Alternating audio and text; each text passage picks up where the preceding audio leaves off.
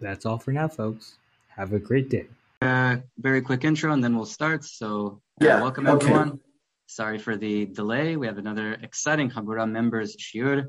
Today we have the privilege of having Aharon Haleva for part 2 of his insightful series on the fundamentals of Rabbinic Mysticism. While this will be the final installment of the series, I can guarantee you that this will not be the last time we will have the honor of having the Chacham present Torah to us, and we are already excited and looking forward for next time. For those who missed last week or would like to review last week's first installment of the series, by logging into the members portal on the Chabura's website, you can find the audio and video of the class, including recording of all the other previous members' classes. If anyone has questions, you can raise your hand or write into the chat box. Please God, if the Chacham has time, we will also take questions at the end. Once again, thank you, Chacham. Apologies for the delay, and the floor is yours. Okay. So today this is actually the second in the first series, but there's 2 more to go in this general series. The next 2 were supposed to be about the Kabbalah, but really the Kabbalah we're going to compare and contrast the next 2 from what we learned in this one. This today is going to be a bit involved, so let's get to work. And let's see, I need to share screen, so I click on more. And here we go. So can everybody see my screen? Okay, good. So everybody remembers last week, I hope. So I'm going to start in slide 14. We did the first 13 last time. And you remember that mysticism is about koner olamo, which means to, in Jungian terms, to individuate. In Rabbinic terms, you don't really find your olam, which refers to olam haba, unless you find yourself and your uniqueness here in olam hazeh. So liknot olamo requires grabbing that moment where you have a chance to find what you are uniquely able to do that no one could do before and no one will do after. That's koner olamo. And we had one story from Masechet Avodah Zarah about Rabbi Elazar ben Dardoya, who was, as we say in Spanish, a mujeriego. He chased every whore on the face of the earth within his reach. And at the last encounter, something triggered in him, and he realized it was all a waste of a life. And he asked natural phenomena to help him, which is a kind of like karma or naturalistic or almost druid type preconception or assumption. And they all told him, we can't help you. We ourselves need to ask for God's mercy. Then he realized, and that's the key, that it was all up to him. So he, in one moment, transforms. He puts his head between his knees, which I think is describing prostration. Like when you see the Muslims in the Temple Mount, their head is kind of between their knees. I think that's what that means. I don't think it meant that you sat on a chair like we have or a couch and you put your head down. No, because those items didn't exist. And they're not really, that doesn't strike me as having anything to do with tefillah, levakesh rahamim. It just doesn't make sense. But the prostration, like you see the Muslims doing in the Temple Mount, that does look, I think that's what it meant, ben birkav. So that was the story of Elazar ben Dardoya. He was a Jew, but a sinner. I mean, he didn't really care about the Torah. He cared about, womanizing. Now we have a second case, and that is that of the inquisitor. In the Talmud Babli, the word used is kelastonire, which is a borrowing of inquisitor. And here's the story. It's a 3-part sugya known as sugya mishuleshet. We're going to read the whole sugya. It's very interesting. You're going to see everything comes in 3s. It's intentionally, quite obviously, structured in 3s. And then after that sugya, we'll have this full treatment of koner olamo, the second example. Then we're going to study what it means to, let's see here, the transmission of apophatic knowledge. As you know, I'm a student of Hacham Faur, and his entire teaching about rabbinic mysticism begins with apophasis. You cannot have a mystical experience unless you let go of certain preconceptions that are a result of being born in in a body and having biological parents and living in human society, which is not organized on chokhmah, but mostly organized on imagination. And I don't mean in a negative way, but we share certain slogans, certain symbols, certain ways of doing things. Like Joe Biden, I think, violated a social convention. And Camilla Parker Bowles was very distraught that this heathen Yank can't even control his innards while he's at a meeting a royal. That's imagination. It's not horrible to release, your intestinal pressures, but it's considered, what was we say in Arabic, aib. It's considered, gross. That's a convention. All society works on that. Whether you sit up, stand for somebody, take off your hat, put on your hat, all these kind of things. What's considered a racy car versus a kosher car. You know the drill. There's certain clothing which, if you're a rabbi, you should wear, and there's certain clothing which you shouldn't wear. And it's, obviously it's knowledge judged by dress or wine judged by the bottle more often than wine judged by the taste. All human society works this way. So in order to get out of that, it's necessary to get out of that if you want a mystical vision. If you don't want one, it's fine. But if you do, you have to get out of that. So the process by which Maimonides describes getting out of conventionalisms, which is the Es Hada'at problem, is called apophasis. So we're going to, after the sugya about Konei Olamo, we'll talk about the introductions in the guide about transmitting apophatic knowledge. And then we'll actually start studying the Tosefta Hagiga, which is the one case we have on record of somebody who transmitted to somebody. We have the Arba'a Nichnesu Pardes, and that's next time, but they didn't no one transmitted to them. They kind of did it on their own, which may explain why 3 failed miserably. The case of, we're going to study in the Tosefta Hagiga is Rabban Yochanan ben Zakkai transmitted to Rabbi Elazar ben Arach. That was done how it should be done. That was 100% proper. And you're going to see the various steps, and it ends in a very positive note. But before we get to those things, so we have 3 tasks today. We're going to start the first one, which is this second example of Konei Olamo. So this is the story in Masechet Avodah Zarah of the Kilastonire. Now, the Kilastonire is really an ancillary character to Rabbi Hanina ben Teradion. He was one of the Asara Harugei Malchut, if you ever heard of them, the 10 Hachamim who were killed by the Roman government. This is after or during the Hadrianic persecutions, and you're going to see what happened. So here I am on slide 15. So they brought him in front of them. That means the Romans, in the context of this sugya, which I didn't bring the rest of it, the preceding material, they would, when they want to describe how the Roman government judged or had a trial of a Jew who violated the rules, in this case studying Torah barabim or even studying Torah at all, it says atyuhu, they brought him. Atyuhu, so that's plural. Atyu, who is a object suffix for singular male. So atyu, they brought who? Him. Rabbi Hanina ben Teradion. Amru lehe amai ka'asak be'oraita. So they said, why did you teach Torah? Why? Amar lehu. And the question is obvious because we made a rule against it. You're violating the law. We conquered Israel. We're in charge. Might is right. And you are rebellious, right?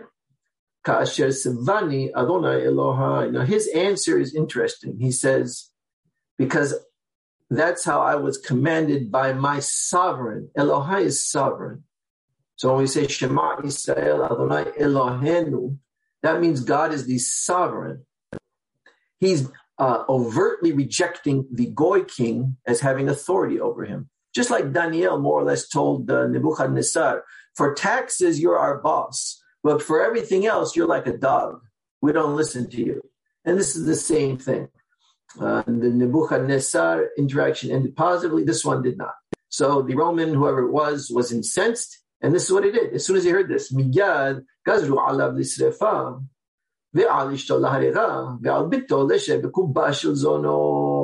So immediately when they heard that, they decreed a sentence for him. You get burned alive.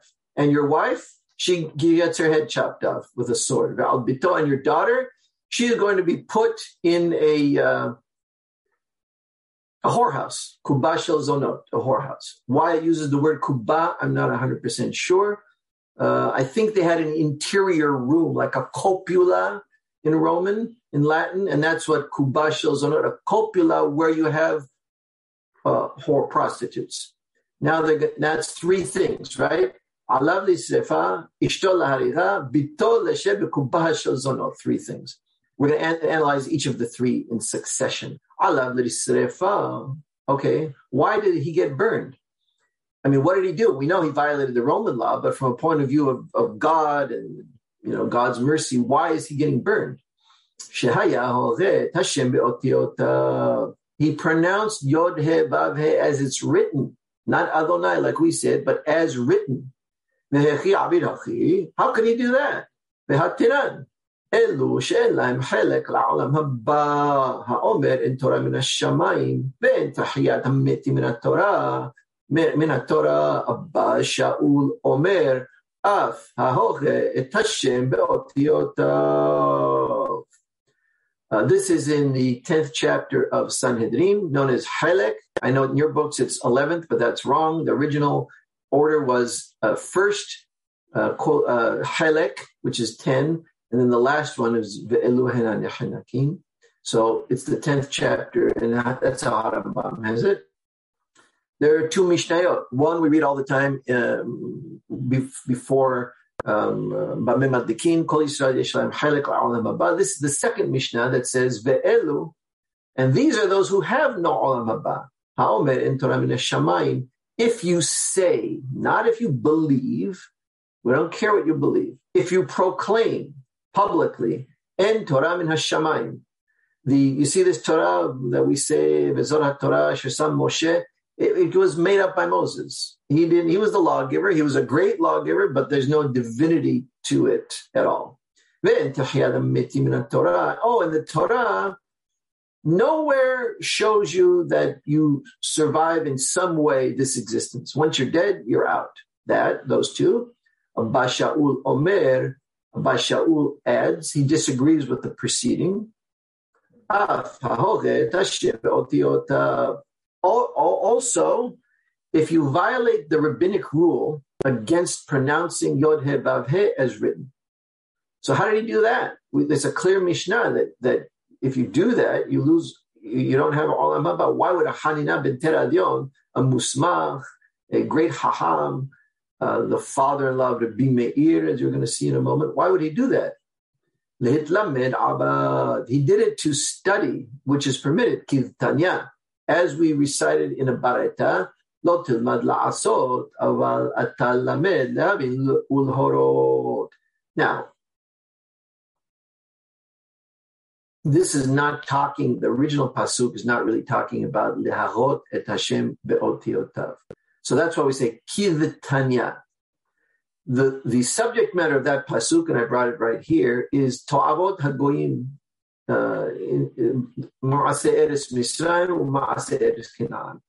Can you learn them?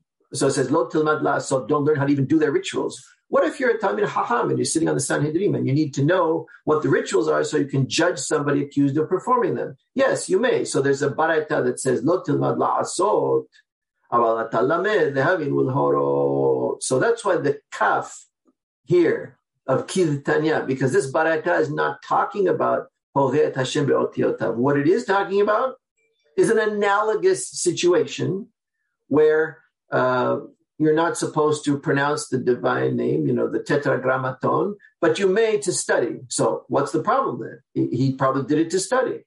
Ella mai ta'ama i'anash. So why was he punished? Mishum hoga Hashem befarhesia hava. You're going to see in a moment how he was teaching during this Roman persecution. And it was always in public so that a large crowd could benefit from him, because I think there was no Bet Midrash open. They closed the Batei Midrashot, because then if you left them open, the Romans would just come in and kill everybody. So I think he was forced to, but he should not have done it in that situation. That's our conclusion here. That's number one. Second sentence, Why her? Why did she get killed? Because she didn't stop him, which means she was present in his public lectures, right? She never stopped him and said, honey, you can't do that. We're in public now. You can't pronounce Yod He Vav He. Mikan Amru. From here, they taught. Amru doesn't mean to say in Talmudic formulations. It means to teach or transmit. You can't be an innocent bystander to someone committing a crime, al piyat Torah. If you have the opportunity to stop them, I understand if they won't listen to you, but if you're the wife, you probably have a great deal of influence. You could have stopped him, and she didn't. And why would his daughter be sentenced to work in a whorehouse? Because we have in Imra from Rabbi Yohanan, of course, Rosh Yeshivat Tevaria. Once upon a time, his daughter, this one, not Beruria, who was her sister, but this one, was walking in front of some Roman dignitaries, Ameru, and they were praising how pleasant her strides were. Kamanaot, pisiaoteha, the strides, the steps, shalibazo, of this young maiden. Miya diktika bipsiaoteha. From that day on, she was super conscious about stepping in a alluring way. That's the point. It was an alluring kind of walk. Like it wasn't saying, oh, she has a modest walk. It was saying, like, look at her legs, look at this inviting walk. That's why she ended up in a kubash zonot, right? You want to be flirty? The extreme of flirty is this, right? Nahaino de Amar Bishimon ben Lakish, and this is what Rish Lakish said, My dichtib avon akevai isubeni. What does the pasuk in Tehillim mean when it says the sin or the twisting of my heels will end up surrounding me? It means will come and get me in the end. Avono chialam dash be'akava ba'olam hazeh mesubin lo liyom hadin. Things which you kind of treat trivially. You'll step on them like you step with your heel. It doesn't mean anything to you. In the end, they may have a cumulative effect and be very negative. You're just not aware of it. You're not even aware of it at all because you're not introspective. You're ignoring those negatives in your own personality. You don't even know that they're there. So that's the three sentences and our justification, because we believe that everything that happens is just. So there had to be some reason. We always look for some reason. When the three of them in this family left the court and were walking out to be punished, they themselves made siduk hadin on themselves. Hu amar hasur tamim paolo ki chol derachav mishpat ve'ishto amera el emuna ben avel صدق וישר הוא ביתו אמרה גדול העיסה ורב העליליה אשר עיניך פקוחות על כל דרכי בני אדם לתת לאיש כדרכיו וכפרי מעלליו. Means גדול העיסה, God is great of advising, and Rab, which is synonym, he's profound in action, because your eyes are always open. You're always not open. Your eyes are always able to discern all the ways of humanity. To give to each person his just path, and the fruits of his own actions, even if he's not aware that the actions are leading to certain fruits. Amar B. Now we see in the old story of Elazar ben Dardoya, Rabbi only comments at the end. But here, the yeshiva is reciting these texts in front of him, and he's commenting, as I've got a running commentary. So his first comment is, Amar Rabbi, Kama gedolim sadbikim halalu. Look how great these sadbikim are, these three. Shenizdamnu lahen shalosh mikraot shel sidukadin bisha'at sidukadin. He's commenting on their composure, because they were being executed, and she was going to a horrible life. At those moments, you'd be terrified in a way. She has no idea what the end will be. The parents are going to be killed, and they're wondering what happens to our children, our grandchildren. Now we're going to be killed, and she's stuck in a whorehouse. They all know what's going to happen. You'd think they would be so terrified they couldn't even think. And yet they were able to articulate Pesukim of Siduk Hadin, justifying God's sentence on themselves. Okay, that's the end of part 1 of that sugya. That's A. I designated A. Now we're going to do the second part, which is the middle part. This fills in some backstory.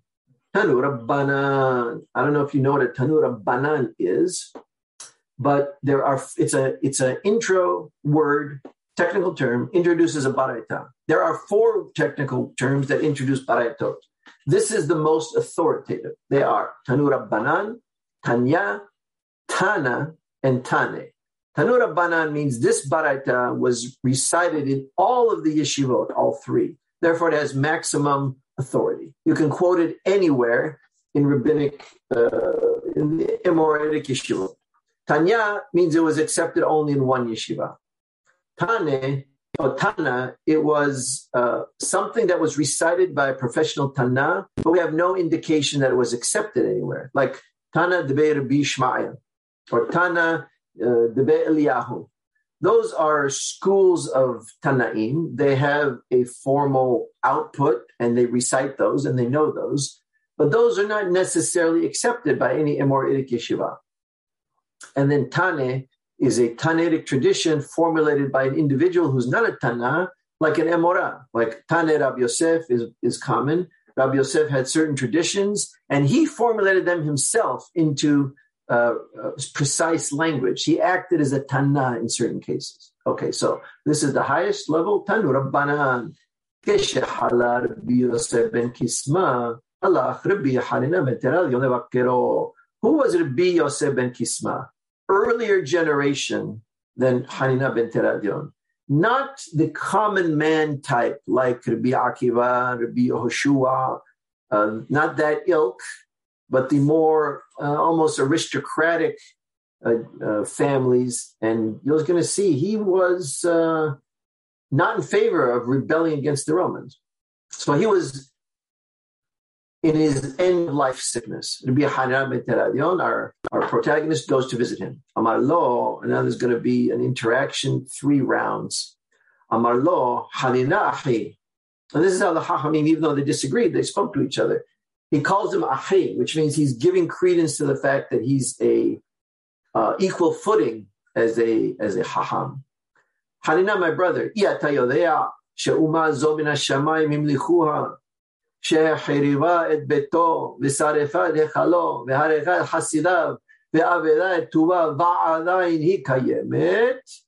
Don't you understand that the heavens, mean God's plan, or God is acquiescing to everything the Romans are doing? They were given kingship and they succeeded. They destroyed his house, meaning God's house, the Beit HaMikdash. Nothing happened to them. Moreover, they went inside and they burned up the Hechal, where the menorah and the Shohan is and everything. And they killed his Hasidim. Now, Hasidim doesn't mean Lubavitch or Breslov or Satmar. In rabbinic literature, Hasid means someone who is a Sadiq is someone who acts righteously. A Hasid is someone who's very sensitive to every detail, both of his own practice and of history as it unfolds in front of him. You need Hasidim in leadership positions. They killed all of those. And they destroyed the lay leaders, like Tubei Ha'ir, you may have heard. That's what this means. So they virtually eviscerated every aspect or every institution of the Jewish nation, and they are still around. Nothing happens to them.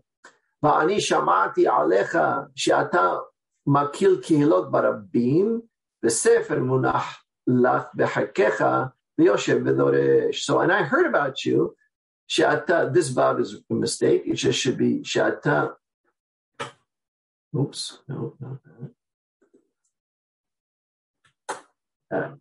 She'ata makil kihilot barabim. I heard about you, during this persecution, that you gather large gatherings, means, large crowds. Now, none of them have a Sefer Torah because that would mean they're subject to death.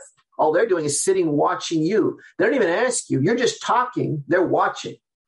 So you have a Sefer Torah in your head, like they used to wear like a kimono kind of garb. So you can stick something in here. Imagine like a bathrobe, you stick it in here. Okay? That's the hek. You have a Sefer Torah there, and you pull it out, and you are doresh. You read some Pisukim, and then you connect ideas to the Pisukim. Amar lo. So what did Rabbi Hanina ben Teradion answer? Because the point is, you shouldn't be doing this. You're openly rebelling against the nation who God has obviously given the green light to. Minas shamayim yirohamu. Let the heavens have mercy. Amar lo. Ani omer lecha devarim shel ta'am ve'ata omer li min hashamayim yirohamu. Listen, Hanina, I'm trying to tell you something substantive, and all you have to say is kind of like a slogan. Min hashamayim yirohamu. Tama ani. It would surprise me if lo yisirfu otach ve'et Torah ba'esh. It would surprise me if they don't end up burning you and your Sefer Torah in fire together. It was very prescient. Amar lo Rabbi, and he accepted the prediction. So Hanina says, Rabbi, my Lord, ma'ani l'chayei ha'olam haba. Okay, they're going to kill me. Do I inherit olam haba? Amar lo. So now Yosef ben Kisma is asking him, Kilu ma'aseh bal yadecha. Did you ever do once a ma'aseh? Means ma'asim tovim, a ma'aseh tov, right? Amar lo. No, why is that? Kilu ma'aseh. Well, you don't have to, if you're a great hacham, you're doing a lot of work anyway. So you only need, like Rabbi Hanina ben Akashya Omer, Rasa Kadosh Baruchul Zakot Israel, Lefichach Herbal Lehem Torah Mitzvot. But Harambam explains that Mishnah. You don't need to inherit Olam Haba. You only need to do one mitzvah, one time, totally sincerely. You don't have to do all the mitzvot all the time. So the St. Paul, Pauline idea that works are a waste of time because no one's 100% compliant, that is absolutely total opposite of what the Hachamim taught. The Hachamim taught that you only have to do one mitzvah, one time in your life, properly, without ulterior motive, without distraction, without perfunctorily, just because everybody else is doing it. But you did it intentionally, once, totally sincerely. That is enough. So he said, did you have a ma'aseh? This question reflects the understanding of Harambam for this Rabbi Hanina ben Akashya. Amar lo, ma'od shel Purim yidhalefu li b'ma'od shel tzedakah v'chaylakti la'aniyim. So now ma'od shel Purim means the following. They really went all out for Se'odat Purim. That was their practice. And if you read in Masechet Megillah some of the descriptions of just the Mishloach Manot, you'll see that they had, like, I don't know if you've ever been to those sushi restaurants with the revolving, what do you call that? Conveyor belt. There's all these plates filled with different kinds of sushi. When you would go to certain Hachamim's house on Purim, they had tables full of all little plates of like a tasting menu. But you could get full in several of the tasting menus. And there was a huge table full of tasting menu items on plates. So they went all out. So they used to have like a kind of a fund, a personal fund, and they would save money for this Purim festivities called Ma'ot Shel Purim. So let's say he's waiting the whole year and he maybe has, like in our terms, $2,000 or 2,000 pounds. And then he had some Ma'ot Shel Tzedakah, not anywhere near that sum, but he had, I don't know, $200 he was going to distribute that week to some ani. By some mistake, his entire Purim kitty got mixed up with this small amount of tzedakah. What did he do? He didn't want to apportion because maybe he didn't remember the exact numbers and it'll be wrong. He didn't want to shortchange these anim one bit. This is really midat hasidut. That's what I mean by hasidut. Hasidut has nothing to do with feeling like, oh, I love Hashem. Nothing at all to do with that. It has to do with you are a very aware and conscious mind, but not in a neurotic way. like a Japanese Zen master. You can hear, while you're talking to somebody, you can hear the hummingbird in the tree outside flapping its wings, so to speak. That's Hasidut. So he was so concerned that he decided to distribute the whole kitty, including the 95% of it, which was certainly the Ma'ot Shel Purim, to the poor. And he didn't have anything in the Seudat Purim as a result. Amar lo, so Rabbi Yosef ben Kisma tells him, in Ken, if that's the case, you are so careful. Mehalkech yehi halki, megoralech yehi gorali. Let your part in Olam Haba, let mine be as good as yours. And let your goralach means like, goral means like a lottery, but in this sense it means what you get out of it. Let my experience in Olam Haba be like yours. Right? Even though he criticized him and he disagrees with how he approached the Romans, but he admitted that this Hanina ben Teradion is a real personality, a solid haham. So we know from this now, the sugya is assuming that the attentive reader, hopefully a bit of a hasid, notes this, and there's no question in our minds as readers that Hanina ben Teradion kana olamo. Fine. We don't know when, long time before. Okay, fine. Maybe at this point about the Ma'ot Shel Purim, I don't know. So the rest of the sugya is not about him, per se. It's about the ancillary character, this Kelas Tonire. Third part, C. Ameru lo hayu yamim mo'atim ad sheniftar Rabbi Yosef ben Kisma. They say, so obviously we are reading this in yeshiva someplace. Somebody formulated. It's still in the Tanaitic period. So some Tanna formulated, as you saw up above. Part of the sugya is Tanura Banan. Not all of it, right? And this part is anonymous. We don't know who formulated it, but obviously it was presented to Rabbeinu HaKadosh in his Bed Din at Tevaria, or his academy, his Bet Midrash. He knew about it. So Ameru, whoever knew the story, further transmitted that after this incident, this private incident between Hanina ben Teradion and Yosef ben Kisma dies. Now look what happens. Who shows up at his funeral? Kol gedolei Romi lekobro vehispiduhu hesped gadol. The Roman dignitaries showed up. It was like a Roman attended funeral, and they made eulogies, probably in their own style, about him. What did that show you? They liked him. So his reaction to Hanina ben Teradion reflects he was kind of pro-Roman, and he has this idea that, well, Borei Olam seems to be endorsing them, so maybe we should accept. And this was the problematic from the point of view of Rabbi Akiva and his students, including Shimon bar Koziva. We can't do this. If the Hachamim end up in an alliance with Rome, we're going to end up like the Catholic Church. We will tell ourselves over and over, yes, it's for Torah, it's for Judaism, it's for Borei Olam, but we're going to end up the cat's paw, the agent of Rome. Just like the Catholic Church, you can make any religious incantation and explanation, and a pope can have a bull, and he can have any other kind of bovine animal, and still you're the agent of Rome, okay? So Rabbi Akiva noticed this, and he said, we have to revolt. I know we're weak. I know it's a long shot, but I'm endorsing Shimon ben Koziva, known as Bar Kochba, and we're going to revolt. And he got 90% of Judeans killed, but apparently we wouldn't be here if it wasn't for Rabbi Akiva and his revolt and what happened afterwards. So after this funeral, where the Roman dignitaries were in full force, what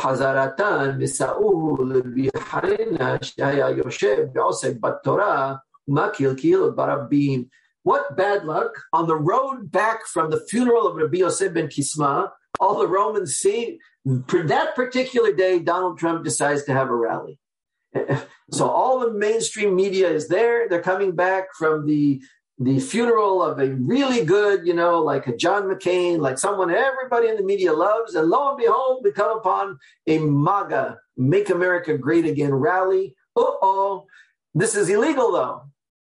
And it would be illegal in the U.S. if certain people had their way, but in Rome, ancient Rome, Judea, it was illegal. They find Hazit, Harina ben Teradion, which was sitting and studying Torah in front of a large crowd. So he would talk and they listen. They can't be culpable because they're not doing anything. They're just watching him. And so the Romans understood the ruse. They understood he's really teaching that everybody's doing something, but we can only get him. We're going to make an example. The Sefer Torah munachlo b'chayko. And he had a Sefer Torah in his hayk. Probably when he heard the hubbub of all the Romans coming down the road, he put the Sefer Torah in his hayk, and maybe he started singing a song. So he could pretend that he was like performing. They searched him. They found the Sefer Torah, and they figured out what's going on. They brought him. They wrapped him up like korech on Pesach. They envueltaron in Ladino. They wrapped him up in the Sefer Torah. And then outside the Sefer Torah, they put I don't know what you say, the collective, like when you buy a bunch of sticks for kindling, they're tied up with something and bundled, and they surround it with bundles of branches. But these are not logs, they're like kindling, like thin branches, so they catch on fire quickly. And obviously the point is they're going to light the Sefer Torah, and then the Sefer Torah will burn him. And they lit the fire on them. Moreover, siporin shel semer v'sheraum b'mayim v'nihom al libo kedei shelo teseh nishmato mehera. So now what they did, something very Roman, clever. This is what they excelled at, and that tells us a story, but that's the way it goes. They said, we want him to die a slow and painful death. So what are we going to do? We bring sponges, sifogin, just like the English word, of wool.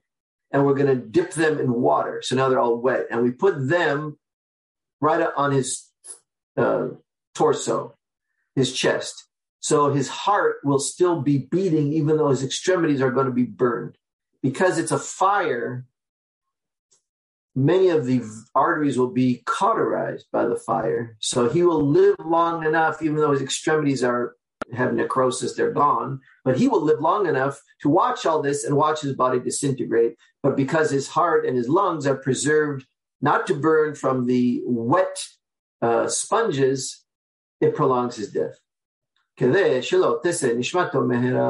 did not want him to have an easy death. So now his daughter, look how composed they are though. Abba, should I keep watching this? Obviously his family was watching. Should I be here? And what's the question? It's not whether it's, untoward. She's asking a very profound question. Will this psychological trauma ruin me? Will I have a post-traumatic stress disorder that I'll never escape from? Hachamim were the psychiatrists. You went to a doctor, a rofeh, if you had a physical problem, but you went to a Talmid Hacham if you had a mental problem. So this is very apropos. She's asking him, you know me more than anybody. Will this traumatize me forever? And if yes, then I should leave. And what did he say? Amarla ilmale ani nisrachti lebadi haya hadavar kasher. If it was just me being burned at the stake, I think the event would be too hard for you to deal with. He's speaking in the third person about himself. But now, because he wants to make it easy, right? So her mind is not, unless she knows that it's about him, she sees, but he was very careful, that's Midah Hasidut again, not to refer to him in the first person to further hit the psyche with another realization. Like some people can take so much and then a little phrase that's too direct and they start crying, they emotionally consumed. So he's very careful. Achshav nisraf hu v'sefer Torah amo. Now that he and his Sefer Torah are being burned together, you can be assured of something. Misha b'makesh elbona shel Sefer Torah. He means God, who will seek payment for this disgrace of the Torah. Hu yivakesh elboni. He will also seek my revenge for my disgrace. So you can keep watching because we need to see this. Amrulo Talmidav. So then his students asked him, look, he's composed. He's burning. I mean, this guy is burning to death, and he's able to answer questions in a very careful way. no emotion. I mean, he's not overcome. He's not cursing, nothing, right? So now his students asked him, what do you see? I do see the parchments. And no, the best Sefer Torah is one on Gevil. The only people who do that today are the Yemenites. My personal student here, Jordan, happens to have a Yemenite written Sefer Torah on Gevil, and we use it sometimes in our Maimonidean and Minyan, and it's wonderful. They're dark brown because they're treated the old-fashioned way, and the writing is just impeccable. I see the Gevilin burning, but I don't see the letters burning. I see the letters flying upwards. Haham Fowler has a whole comment about this in Golden Doves, but I'm not going to distract further. Amrulo. So now there's three questions here, right? Is Bito asked once, the students asked twice. Amrulo. No, sorry. The students, there's three people who are going to ask. The daughter, the students, and the executioner. Three again.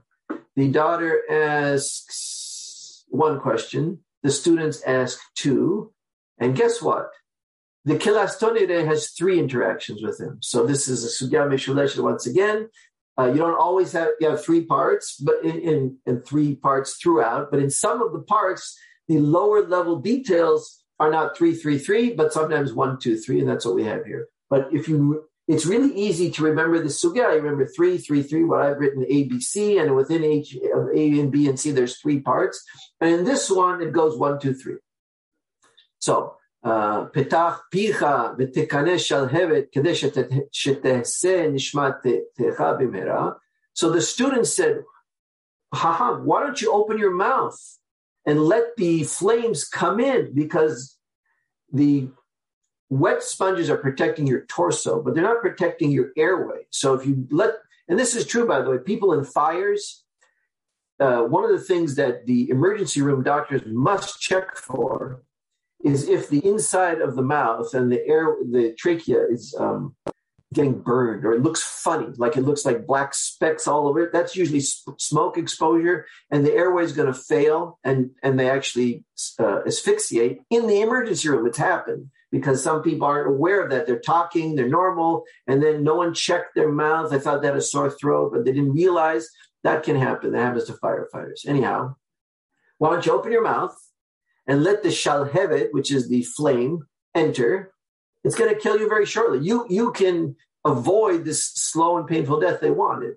Amar lahen, he told them, mutab shitelena, it should be shitelena, it's missing a nun. It's better that my soul be taken, mishinetanaha, he who gave it, that's God. These are feminine, shitelenaha, mishinetanaha, because nishama is feminine, right? It's better that he who gave it to me should take it, and he shouldn't commit suicide even by hastening by a few minutes this death. That's even suicide according to him, and forbidden. In a moment, after I finish the story, I'm going to show you an implication of this and the way it was understood in France and Germany, which is very much related to the Kabbalah, which we're going to talk about not today, but in upcoming lectures. But since we're here, I'm going to show you the point. Amarlo kelastonire. Now the third question. So we had daughter, students, now the Goy Roman Inquisitioner. This guy must have been a Roman because they're not going to, it's rare that they would recruit a Judean from Palestine, Roman Palestine, to be an executioner for his fellow Jews. You just can't trust these guys. So they get a Roman guy, probably one of the centurions or the whatever they have, all those different titles. Rabbi. Now he calls him Rabbi. I think he was just like in Elazar and Dardoya, something triggered in himself. Here, the Inquisitioner he feels it's really strange the way that everybody's asking him questions and the way he answers and the way he uses the third person, not to traumatize neither his students nor his daughter. This guy is a somebody, and probably this Inquisitioner has killed many bad guys. This is not a bad guy. There's something about this guy that he is drawn to.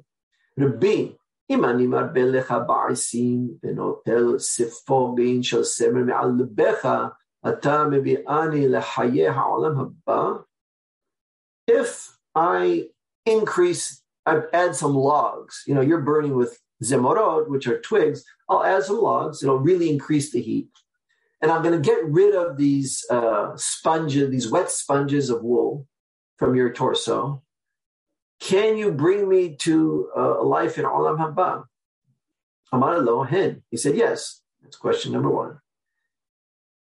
Hashbe ali, swear to me. Nishba lo, he swore to him. Miyad hibba b'shalhebet menatal sipovon shel semer me'al lebo yasea nishmato b'mhera. Dies from the same shalhevet, but not on his own doing, on the doing of the inquisitioner. So that's the third act. He asked two questions and he did something. That's why I call it three. Ve'afhu, now surprise ending. This Roman executioner, those were tough guys, right? They had to have a kind of a stomach of iron to do this job. Ve'afhu kafas v'nafal letocha ur. He himself committed suicide at that moment because he would be finished when the Romans saw what he did. He jumped into the fire, which is now large enough to burn also him, and he killed himself. What happened? Yaseh bat kol ve'amira, a bat kol, which is a kind of, it's not a sound. If there was a tape recorder there, you would not hear a thing. But in their minds, some of the people present perceived a message. It was a prophetic message, and they knew it. But they knew also that they're not regular prophets, so they call that bat kol. It's a kind of a intense ruach hakodesh that happens to a group of people at the same time. All the yaset bat kol, most of the bate kol that are described in the Talmud happen to more than one person. So it's like collective prophecy. Now, Amira, this speech. Now, why do you call it a bat kol as opposed to a ben kol? Any ideas?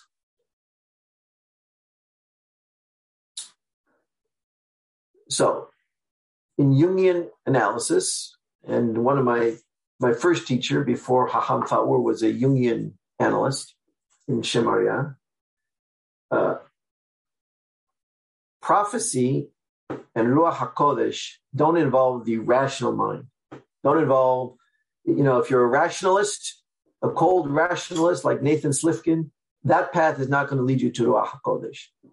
But prophecy involves the entire psyche, most of which, like an iceberg, is below the surface. Most of you is unconscious.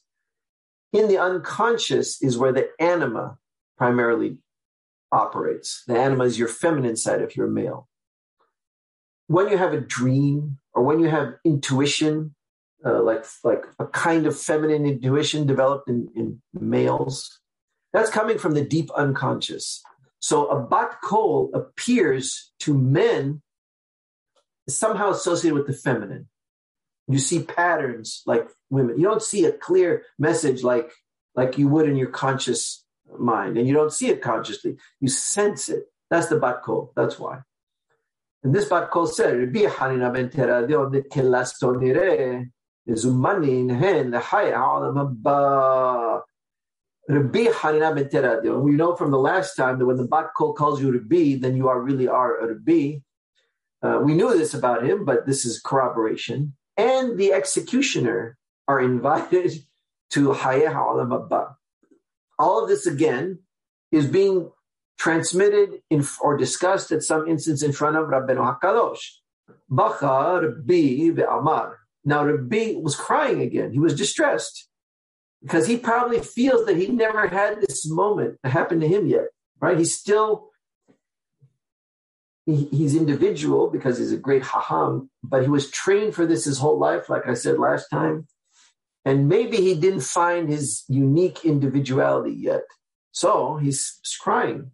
And he said, Yesh koneh olamo b'sha'ah. There are those who acquire that moment where they know who they are. He's referring to the kilas tonireh. We already know about Hanina ben Teradion. V'yesh koneh olamo b'chamash shanim. And this is the kind of running refrain, running through these three sugyot. I mean, we're not going to study the third, but there's a third, and that's what this is. Okay, so this is Konei Olamo.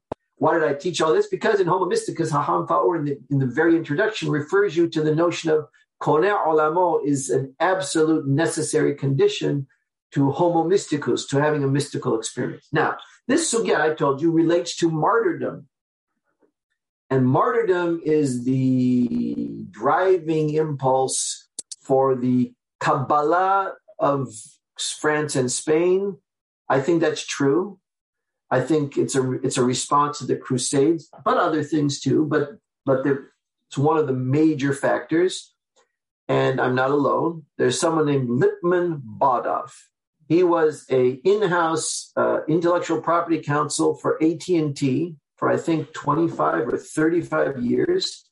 Then he got a graduate degree in Jewish studies, and he wrote several books. One of them is all about the connection between mysticism, which he means Kabbalah, recent mysticism and Jewish mysticism, and the terrible suffering of the Crusades. And he thinks that the trauma of the Crusades forced people to look for some better realm or some way out, and that brought about the Kabbalah. So now, what about martyrdom? And now I'm quoting from an article written by etzion.org. This is Yeshivat Har Etzion. They publish lots of memoranda, let's say, little articles about Jewish, the Perashah, but also about historical events. And this is one in the series they have about Jewish history. So this is the author, I forgot his name, he's some rabbi, Yeshivat Har Etzion. And this is within his series on Jewish history. He's talking about the First Crusade.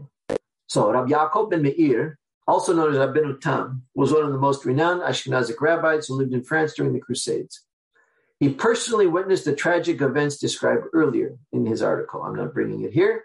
His ruling is that under dire circumstances, if one suspects that one will be tortured into apostasy, suicide is permitted and perhaps even encouraged. And you have to see the Tosafot on our sugya that I just read. Remember, Hanina ben Teradion's students say to him, why don't you open your mouth and hasten your own death? And he says, no, it's required whoever, the one who gave me my neshama has to be the one to take it. Okay? So that stands for the proposition that the Hachamim did not believe in any kind of suicide, even in these dire circumstances, right? This opinion is based on the Talmudic story about the 400 youths. That's Gittin 57b. You may remember, also involving the Romans. 400 young people were taken captive and brought on a boat to Rome. They understood that there were going to be prostitutes, both men and women. So the women first throw themselves into the sea. They kill themselves on the way. The men ask themselves, should we do it? And they answer, yes, we should. If it's natural for them, means sex, right? If it's natural to be a prostitute, a woman is, the client enters the woman, but although it's horrible, it's natural. How much for us where it's not natural? And they meant they're going to be homosexually raped. That's their life. They threw themselves into the sea also. So some people tried to take that story and transform it into legitimizing suicide. Okay, but there's more. Could you kill your own children? That's another step.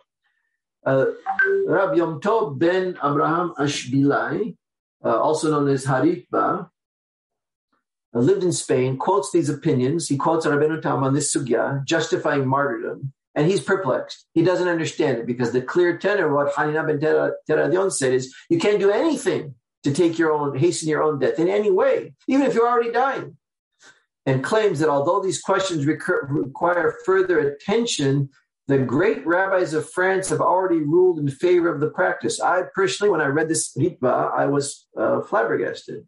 He said he understands the problem. He sees that the sugya does not support suicide in any way. And he says, but v'chen hora zaken.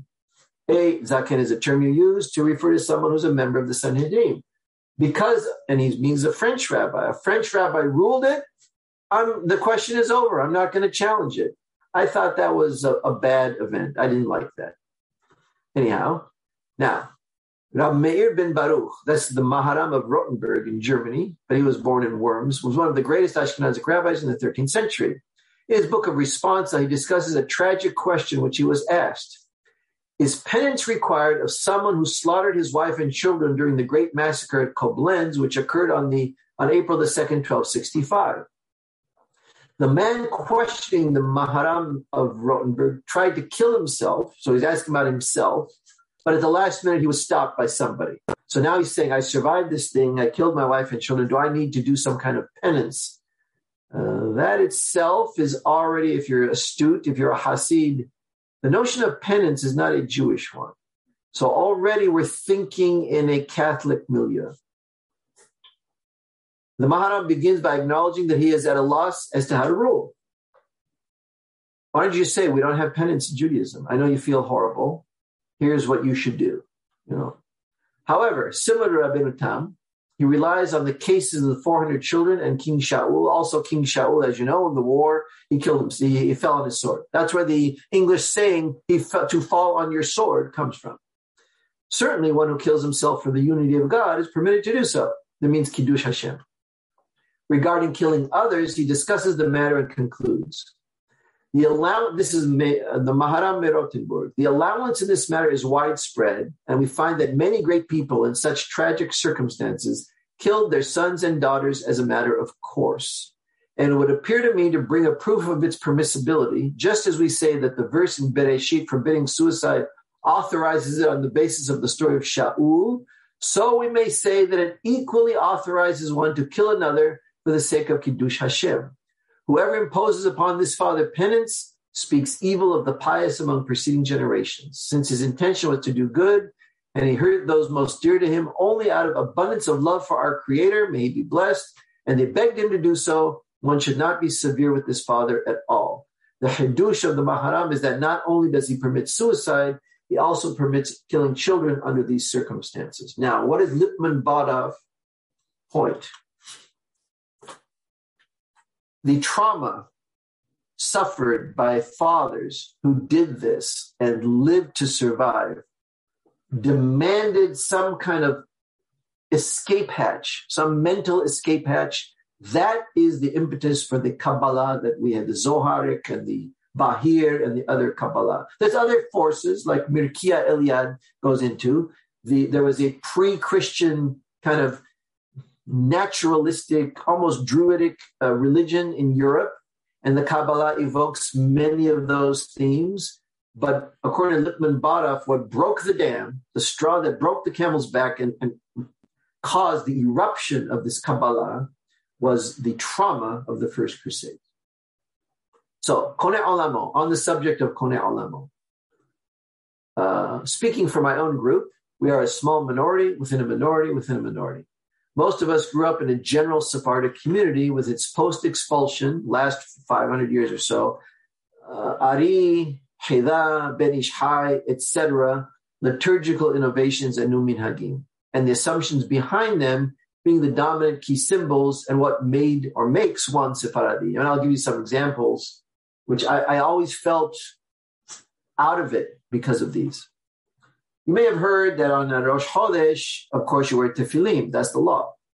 And in the old days, the Hachamim would wear tefillin all day. No question about that. But today, if you go to any Sephardic minyan, you're supposed to take off your tefillin before Rosh Chodesh. Why? A pilpul. There's no why. Somebody thinks that because in the Kiddusha of Musaf, we use the formula Keter Yitinu Lecha, which itself is new. Harambam never heard of it. Rabbeinav, Rab Asher, Rabbeinu Hananel, they never heard of that. If you look in the old Mustara prayer book, it's Naktisha. But because we say Keter Yitinu Lecha, which is placing a crown on God, so to speak, and probably connected to the Sifira called Keter somehow, Tefillim somehow contradicts that. So I always said to myself, let's say you're right. But it contradicts in whose mind? In yours, if you buy into the premise. God doesn't get confused. He knows.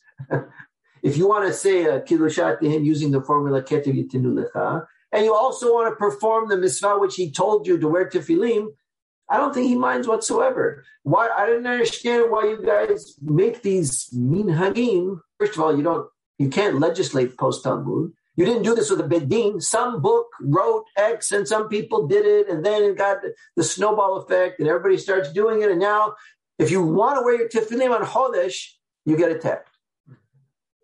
And to quote Fonzie, not cool, Richie. Not cool at all. That ain't cool, right? And there's several others like, they're called Tarte de Satre. So here's the law. I'm going to tell you the absolute Talmudic law. You did not pray mincha. You go to a synagogue. They are praying Arvit before sunset, which is mutar. Tefilat ha'erev en laha keva. Therefore, en medaktekin bizmanaha. You may pray Arvit before sunset. Certainly as early as Peleh HaMincha. Maybe even earlier. But certainly, Al Pi the Sugan Berachot in 28a, certainly as early as Peleh HaMincha. You know what you do? You pray Arvit with that synagogue, with that minyan if you wish, because it's favored to pray with the minyan. And after you leave, you can pray mincha, and there's no contradiction. This thing that Maran says is written in no place. Just somebody had the idea that it contradicts. I don't think God, who created quantum physics and relativity and all kinds of other weird and strange physical phenomena that only my great-great-grandchildren will come to know about, is confused because you pray Arvit before sunset, and then in the same time slot, you prayed mincha. To me, that kind of God is not a God at all. That's absurd. So all these are all post-expulsion influence of speculative Kabbalah, etc., etc. So this was definitely a big change from the Amoraitic, Geonic, and Andalusian world that our ancestors once knew, in which the actual texts reflect. Why am I saying this? I don't believe you can have the rabbinic mystical experience described in Masechet Hagigah and pointed to over and over and over in Harambam's Dalalet al-Ha'irin, the Guide for the Perplexed.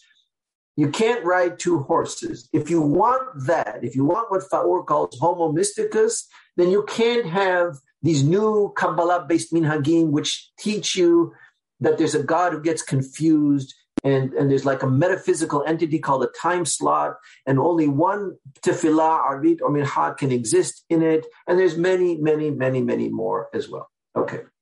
So in forming my olam, I'm inescapably driven to present and practice a very alternative option to the modern version of Sephardic Judaism that surrounds me. So I was born in the time I was born into.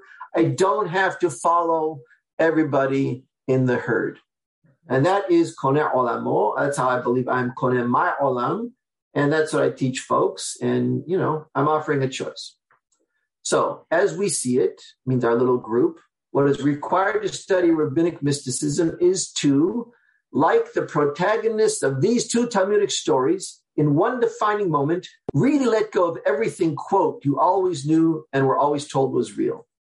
One needs to pierce through the mythology of modern Judaism, in my opinion. This is, by the way, disclaimer, this is not the view of the Habura or any of its organizers or founders. It's my view and those of a number of my students who agree with me on their own, from their own individual perspective. I just want you to know, so the record is clear. I'm a lawyer, so I'm good at making records. I'm making the record. Okay, let the court report. I'm sure that I said it slowly so the court reporter can hear it. That's fine. Okay, so what you have to do in one defining moment is to really let go of everything you always knew and were told was real. One needs to pierce through. Well, I'll give you another example. So I'm from Seattle, Washington, where I am now. When I was a kid, I started to notice something was, I'll use a Seattle, Washington phrase, something was screwy in Denmark with all of this. So I didn't understand it, but I tried to become aware of Maimonides' Guide for the Perplexed. And I once mentioned something from the Guide of the Perplexed to the rabbi of the Turkish synagogue in Seattle. His name is Rabbi Solomon Maimon, Aleh Salam, Alav HaShalom. So he told me with disdain in his face and his voice and condescension, the guide is only for people who are like half apikursim, And he was born in Bursa in Turkey, but he said it like this, who are half apikursim. And so the Rambam was trying to do something so that they don't totally fall out. I'm 61. I've been studying the guide for 40 years. Nothing could be further from the truth. The guide for the perplexed is the path back to Gan Eden and teaches you how to navigate that spinning sword. Nothing could be more absurd than to say he wrote it for Apikorosim. He wrote it for his student, Yosef ibn Aknin, for goodness sake. That guy was a genius. If you read his books, you would understand. Okay, so now you have to pierce through the mythology of modern Judaism and all these truisms and slogans that you hear in endless shalashudas vorts, and just forget about what everyone knows. What everyone knows is not your individual perspective, be it Tosafot and other post-Talmudic unauthorized legislation, just so everybody knows. I'm of the opinion, I'm certainly not alone. You cannot legislate post-Talmud against the Talmud, even if it doesn't fit your society. The better thing to do is say, we cannot possibly in Northern Europe wait 6 hours after eating meat to eat dairy. We can't do it. We know it's just a rabbinic thing. It's a second-tier rabbinic gezerah, because the first tier is don't eat meat and milk together. The real biblical thing is don't eat meat and milk that was cooked together. Biblically, you could have a salami and cheese sandwich. So the Hachamim said, don't mix them. Fine. Then the Hachamim said, and more, gotta wait. Misa'odah lis'odah. That's a Talmudic term. It's a technical term. It does mean approximately 6 hours. If you can't do it, don't eviscerate the text with some kind of Pharisaic casuistry. Just say, I can't do it. Maybe if we go in another society one day, I can do it. But for the record, I'm trying to do the best I can. I can't comply with this gezerah. So what? That's what I think you should do. What they did in the Middle Ages was not that. They had to indulge the illusion that we are 100% compliant with the law, which is Pauline, by the way. That's because they live in a Catholic milieu, right? I told you at the beginning of this class that according to Rambam and the Mishnah, Rabbi Hanan Akashya Omer, you could do every algon in the book as long as you did one mitzvah properly, fully, sincerely, without ulterior motive. You are Yoresh Haya Olam Haba. So you don't have to buy into the premise that we can't say, I can't do this one. Anyhow, what they did, though, is they changed the sugyot, they changed the text of the Talmud Bavli so that I have to go chase after manuscripts whenever I want to study, and they rewrote certain sugyot. So I think you have to let go of that, let go of the standard printed texts, let go of magical Judaism and segulas, let go of the other side of the coin, strict rationalism and cold, dispassionate analysis. You can't be a prophet if you don't have emotions. Take it from me. Or numerology and gematria. Gematria is geometry. It's congruence. Just like two triangles are congruent, if you study geometry, if two words have the same number using a numeral system that associates a letter with a number, they're congruent. There's no inherent connection between two words. This language has 22 consonants. I could calculate the statistics for you if you wanted to. I just don't want to spend the time. The probability of finding numerous words that have the same number value in a language that has 22 consonants, which assigns the values 1 through 400 to those letters, is immense. It's huge. You're always going to find them. In general, to leave anti-Maimonidean Judaism in all of its various flavors in the rearview mirror. Now, this is hard. It makes you feel adrift with no path forward. And you were going to see when we studied the Arba'ah Nichnesu Pardes, when you leave the world of imagination, when you leave the world of thinking of God as that smiling grandpa in the sky called Hashem that you could talk to like you talk to your sweet old grandpa, when you leave that, you feel alone. You feel, well, is there nothing? Am I in the void? There's a point where you get lost between you left what's called nichve ba'ur, and you go to the other extreme, which we call nichve ba'shelek. That's cold, rational, feelingless analysis like you're a robot. That's not it either. That's why David HaMelech, when he wanted prophecy, he played music. Okay? Music doesn't operate on the rational mind. Okay? Often, as for Abraham or Bnei Levi, the choice is this stark. Moshe Rabbeinu is describing Bnei Levi, who did kill 3,000 people after the Ayel incident, even if they were their relatives. Even your own children, there's a sequence here, right? This is from Zoda Beracha.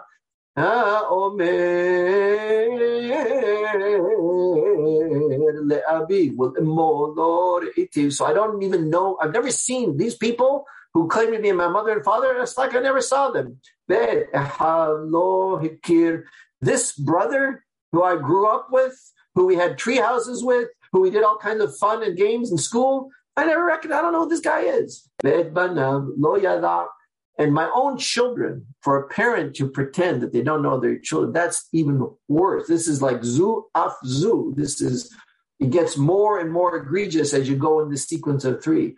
But they were able to have the intestinal fortitude to say that, and they killed, when Moshe said, kill anybody who participated, they killed them. Ki shameru imratecha ubritecha insoru, because they guarded your transmission, your misvot, and your covenant they would guard. Okay, so now I'll just do this slide only because it's already 4:57 Eastern, but this is where we'll go next time. So now we move to the transmission of apophatic knowledge. How did it work? Right, so we're going to study the one incident recorded in rabbinic literature of Rabban Yochanan ben Zakkai transmitting apophatic knowledge to Rabbi Elazar ben Araf. That's the Tosefta. I want to read the Mishnah now because it's a kind of a zipped version of what you find in the Tosefta, and it kind of lays the ground rules. And as you hear it, watch my query. Is there a golden apple here? Remember last time we studied about golden apples in a silver mesh? So there is an outward sense of this Mishnah, and that's the one that Harambam tells you in the Pirush Mishnayot. But there's also an inner sense of this Mishnah, and see if you can figure it out. En dorshin ba'arayot bishlosha velo b'ma'aseh bereshit bishnayim velo b'merkava b'yachid ela im ken haya chacham umevin mida'ato v'chol hamistakel be'arba'a devarim ratui lo ke'ilu lo ba la'olam ma le'ma'lan ma le'matan ma lefnim ma le'achor v'chol shelo has al kevod kono ratui lo ke'ilu lo ba la'olam. I'll read it one more time. That's the classic tune from Mishnayot. By rabbinic law, when you recite a Mishnah, you must use a tune. That's at the end of Masechet Megillah. Ask me why no Jewish school does that, with very few exceptions in Israel. I don't have an answer. En dorshin ba'arayot bishlosha. This is a sequence, right? It starts 3, 2, 1. En dorshin ba'arayot bishlosha velo b'ma'aseh bereshit bishnayim velo b'merkava b'yachid ela im ken haya chacham umevin mida'ato v'chol hamistakel be'arba'a devarim ratui lo ke'ilu lo ba la'olam ma le'ma'lan ma le'matan ma lefnim ma le'achor v'chol shelo has al kebod kono ratui lo ke'ilu lo ba la'olam. So this Mishnah is the first Mishnah in chapter 2 of Hagigah. Has 3 bavot, we call them, 3 stanzas, like baba. Baba literally means a gate, like baba batra. We Sephardim don't say the baba when we refer to those masechtot. We say kama, mesi'ah, batra. But a baba is like a stanza. So you do not teach about arayot with 3 students. So there's a teacher and there's a number of students. The teacher is always there. The students here are in a sequence 3, 2, 1. If you have 3 students, you don't teach about arayot. Why? Harambam says, because if people are always looking for a way out of arayot, so it means they're tempted to violate the rules of arayot. Not with your grandma, but there are many, like your wife's sister, perhaps, and people who are, your father's second wife, who's maybe a trophy wife. You've seen that happen. That happens in mafia families all the time. So people are tempted. So if you have 3 students and one asks a kusha of the teacher, the other 2 will kibitz among themselves, and later they wouldn't have heard it because they were talking what the teacher said and answering the question of the third guy. But they'll say, oh, yeah, he never said anything about that. It must be okay. You'll use a self-rationalization to violate the rules of Arya. That's what Harambam says. That's what the Talmud says. Is there a golden apple here? Now, Ma'aseh Bereshit is cosmology. It's not just physics. It's how the physical laws that now, by the way, Plato uses the word laws, and all Western disciplines call natural law. The Hebrews never did that. They didn't call them law.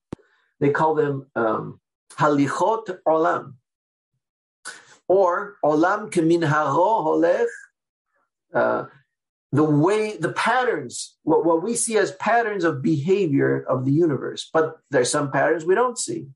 We have a very limited view because we have a terrestrially limited view, right? And now we could send, the Hubble telescope and Voyager. Still, we're not getting very far.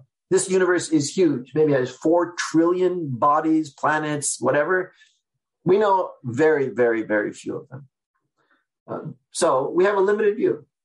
So cosmology is about how do you set these patterns in motion? And is there variation between them? You could read now the Chachamim muse on these subjects, which now in the last century only the West has come upon: quantum physics, quantum mechanics. Yeah, there's variation. And as a matter of fact, you can never know with precision subatomic particles, both its position and its momentum, proxy for speed. You can't. That's the Heisenberg uncertainty principle. The more you know the position, the less you know the speed. The more you know the speed, the less you know where it is. And that's just a fundamental limit of the universe, or perhaps our knowledge of the universe. I mean, quantum mechanics also recognizes that what they are describing is not necessarily what's out there, but what of the out there the human mind can perceive. And at least from our perception, there's definitely randomness in these things. What does that tell me? That tells me that when you ask Borei Olam to you're stuck, and you say, could you please open a door for me? I don't see any door. I think I'm stuck. I don't know how to get out of it. And a door opens. That's because there's room to maneuver. There are no laws. It's not cut in stone like the Torah. It's not hakuk or harut ala luhot. There's room. Anyhow, that's what cosmology is. So how does Borei Olam set all this into motion? And what is the room for him to maneuver within it? That's Ma'aseh Bereshit. You can't do that with 2. But you could with 1, therefore. Why is that?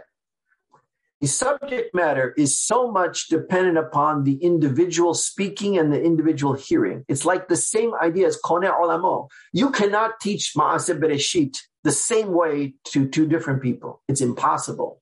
The interaction, just like subatomic particles, is determined by both particles. What comes out of that interaction is a function of both particles. Right? Oxygen reacting with chlorine is completely different than oxygen reacting with carbon. Now, ma'aseh merkava. And that's a kinui for like rocheb aravot, that God rides upon the upper heavens. It means he's like a rider of a donkey is controlling the donkey, even though you just see the donkey. The universe is like the donkey, and there's a rider, and the rider is controlling, but you may not see the rider. You have to infer that the rider is commanding the donkey. And how? That's Merkava. That's more than just physics and more than galaxies. It's more than that. But it's not about Sefirot. So you can't transmit to him, because even that is so individual that even your words would taint his understanding, and he'd be stuck forever trying to fit into your words, and it doesn't work. So you can plant seeds, say 0.5 or 10%, and see if he can knit them together. That's maybe midato, and that's what happened with all transmission of apophatic knowledge, but that's what we're going to see in Elazar ben Arach.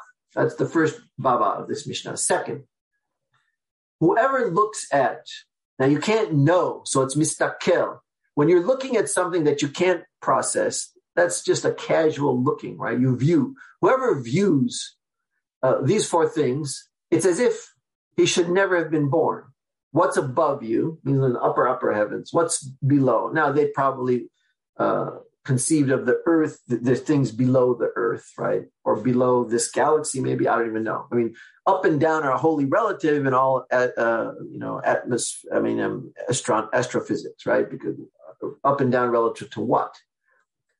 So it means all these things are something that's so far out of the human ken that if you spend mental energy trying to do it, you kind of twist yourself, right? It's like your car can operate within a certain speed and a certain temperature. If you run your engine when it's 112 degrees and you don't cool it properly and you overtax it, the engine's going to break. Now, it would never have broken if you didn't overtax it. So this is how you overtax your mind. But just like an engine, it's non-reversible. If you tax your mind in this way, because you can't operate after you've done this.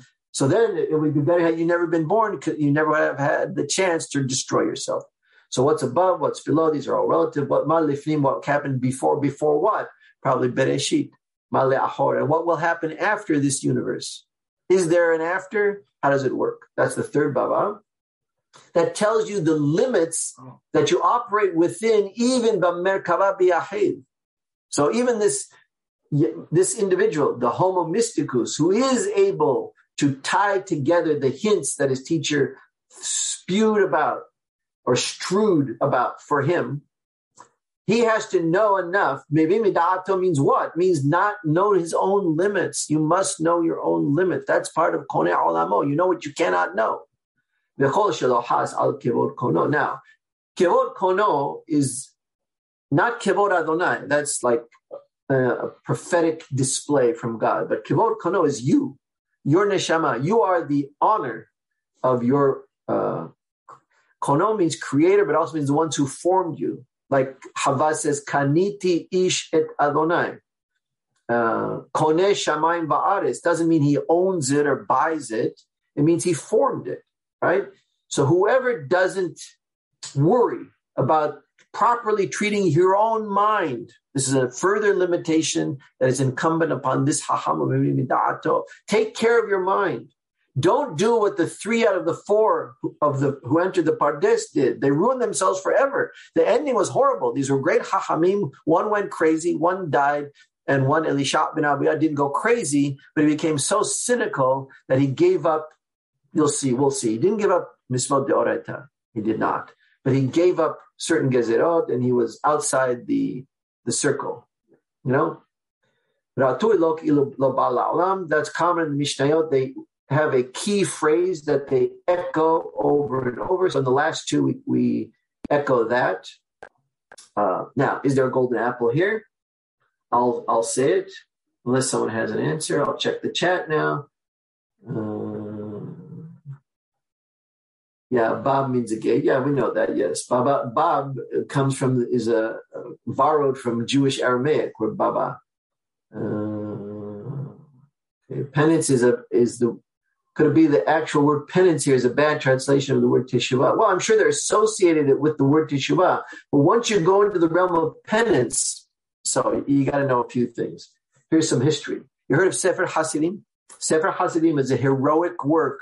It's the kind of heroic work that Miguel de Cervantes, who was a converso, was making fun of in Don Quixote. So Sefer Hasidim is full of penance. If you do this evil thing, you should sit and go naked in the snow. So there was a whole mystical, pietistic movement in Germany, and it was spread into France. And that's where this question came from, of penance.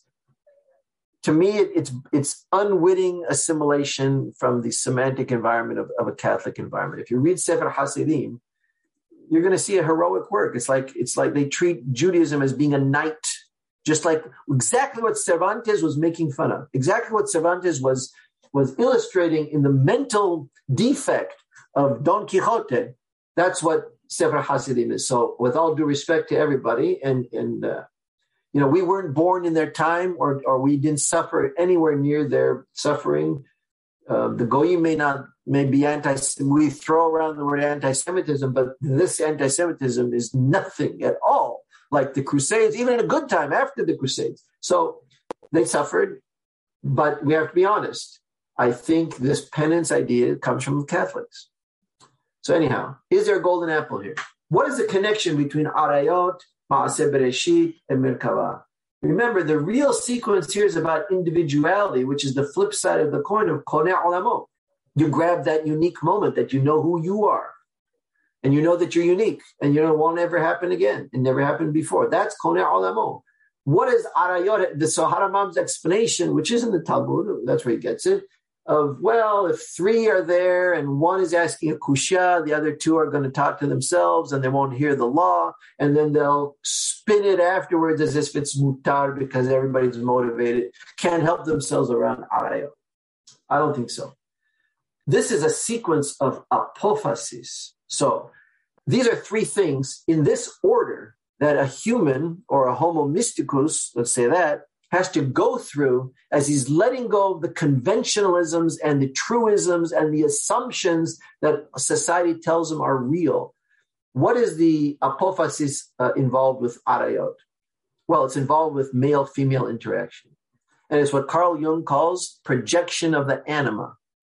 So every male has in his unconscious a female aspect. And often when he meets a girl he likes, it's not because he likes her that much. It's because for whatever reason, it is easy for him to project his own notion of the feminine onto her. And Carl Jung describes certain women, he calls them anima carriers, who are able to be all things to all men.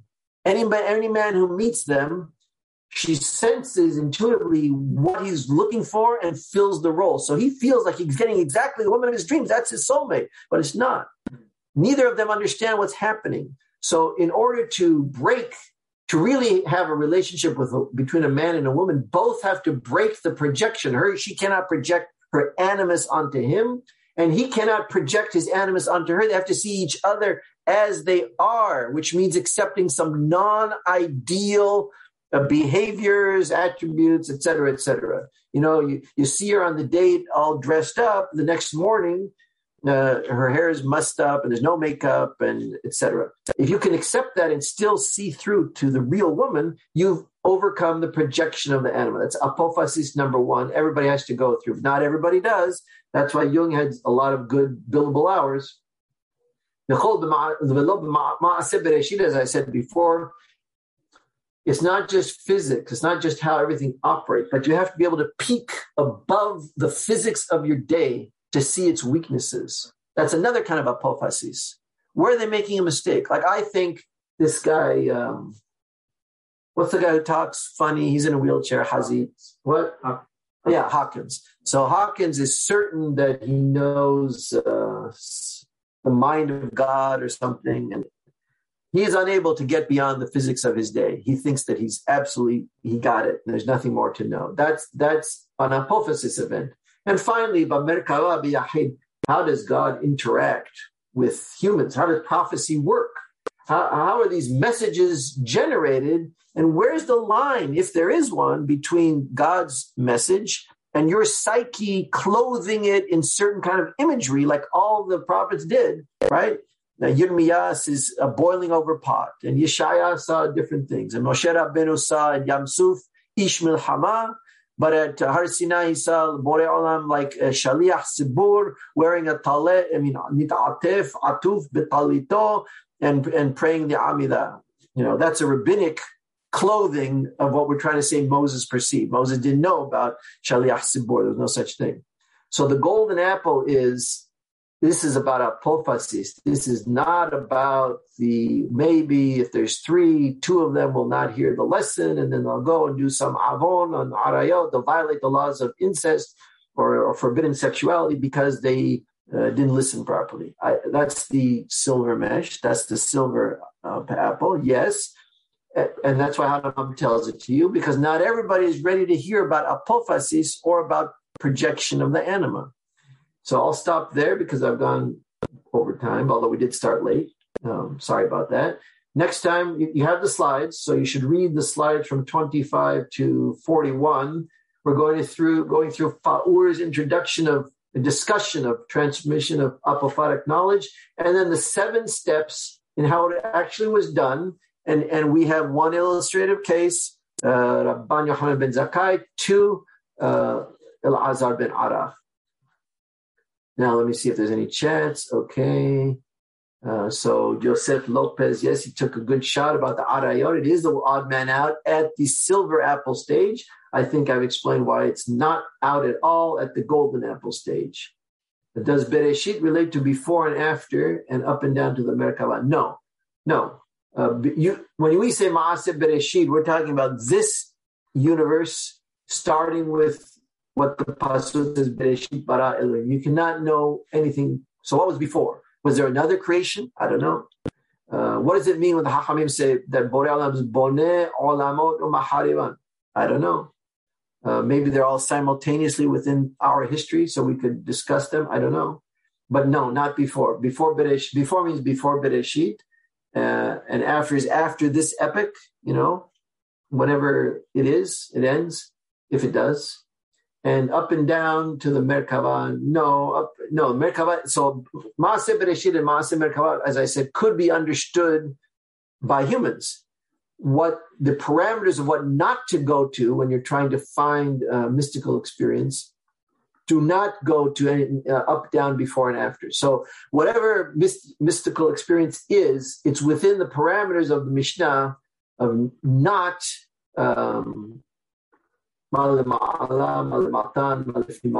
that's why those 2 are telling you the Hacham has certain limitations which he must know and be aware of.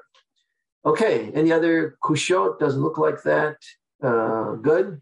All right. So I think I've taken enough of everybody's time. I hope it was enjoyable.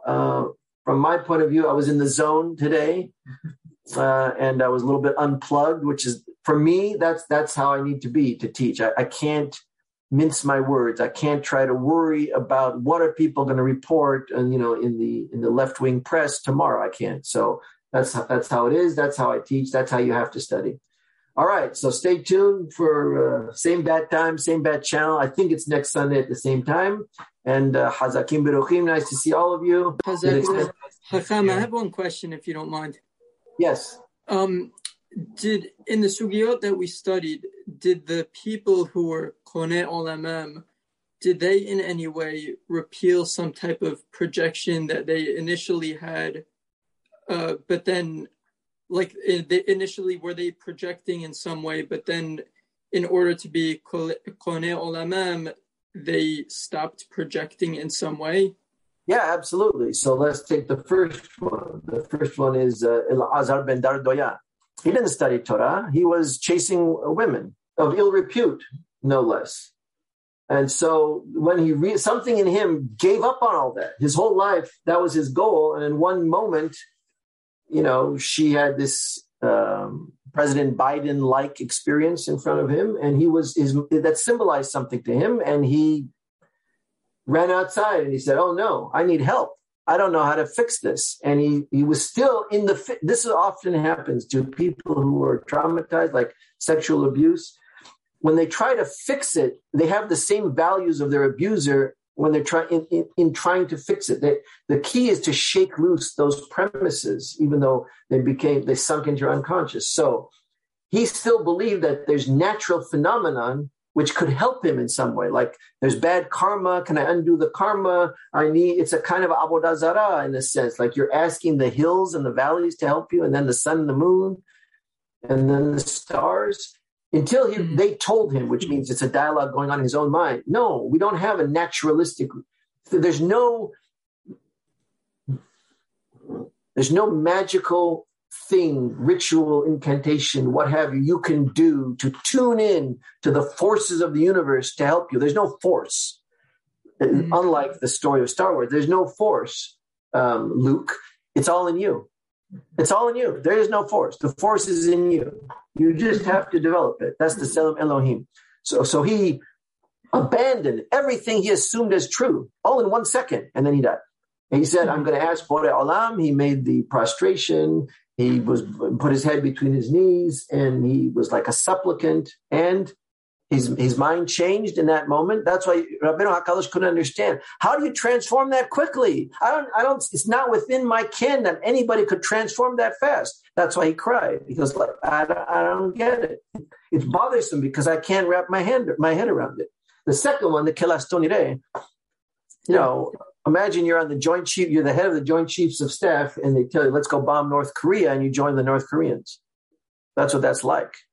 So he abandoned everything he knew, the might of Rome, the power, everything that Yosef ben Kisma articulated in that very same sugya. That's why it's there.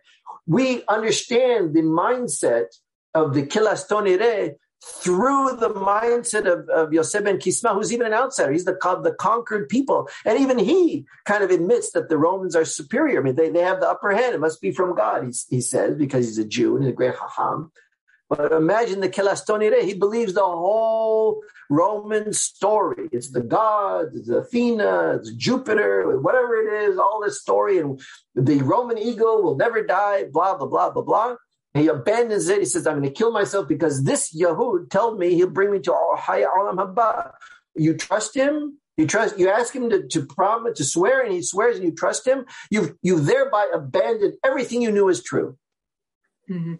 It's like it's like someone went to Oxford and he's one of the royals, and he abandons the whole thing and becomes a Buddhist monk in Tibet, like everything upside down, right? Like that. So definitely that they're in order liknot olamam, they had to abandon their entire set of assumptions that every conventionalism they ever thought was real, they have to let go of. That's hard. Mm-hmm. You're going to see that's hard. So yes, absolutely.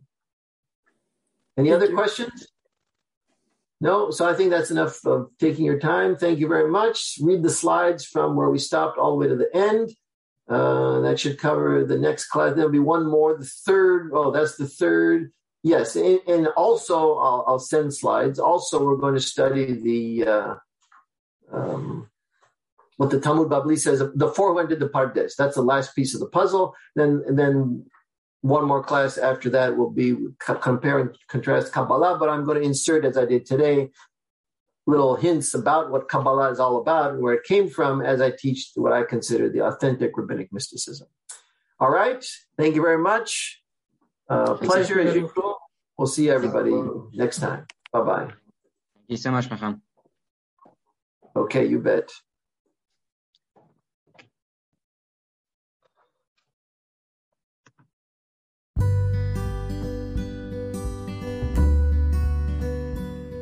That's all for now, folks. Have a great day.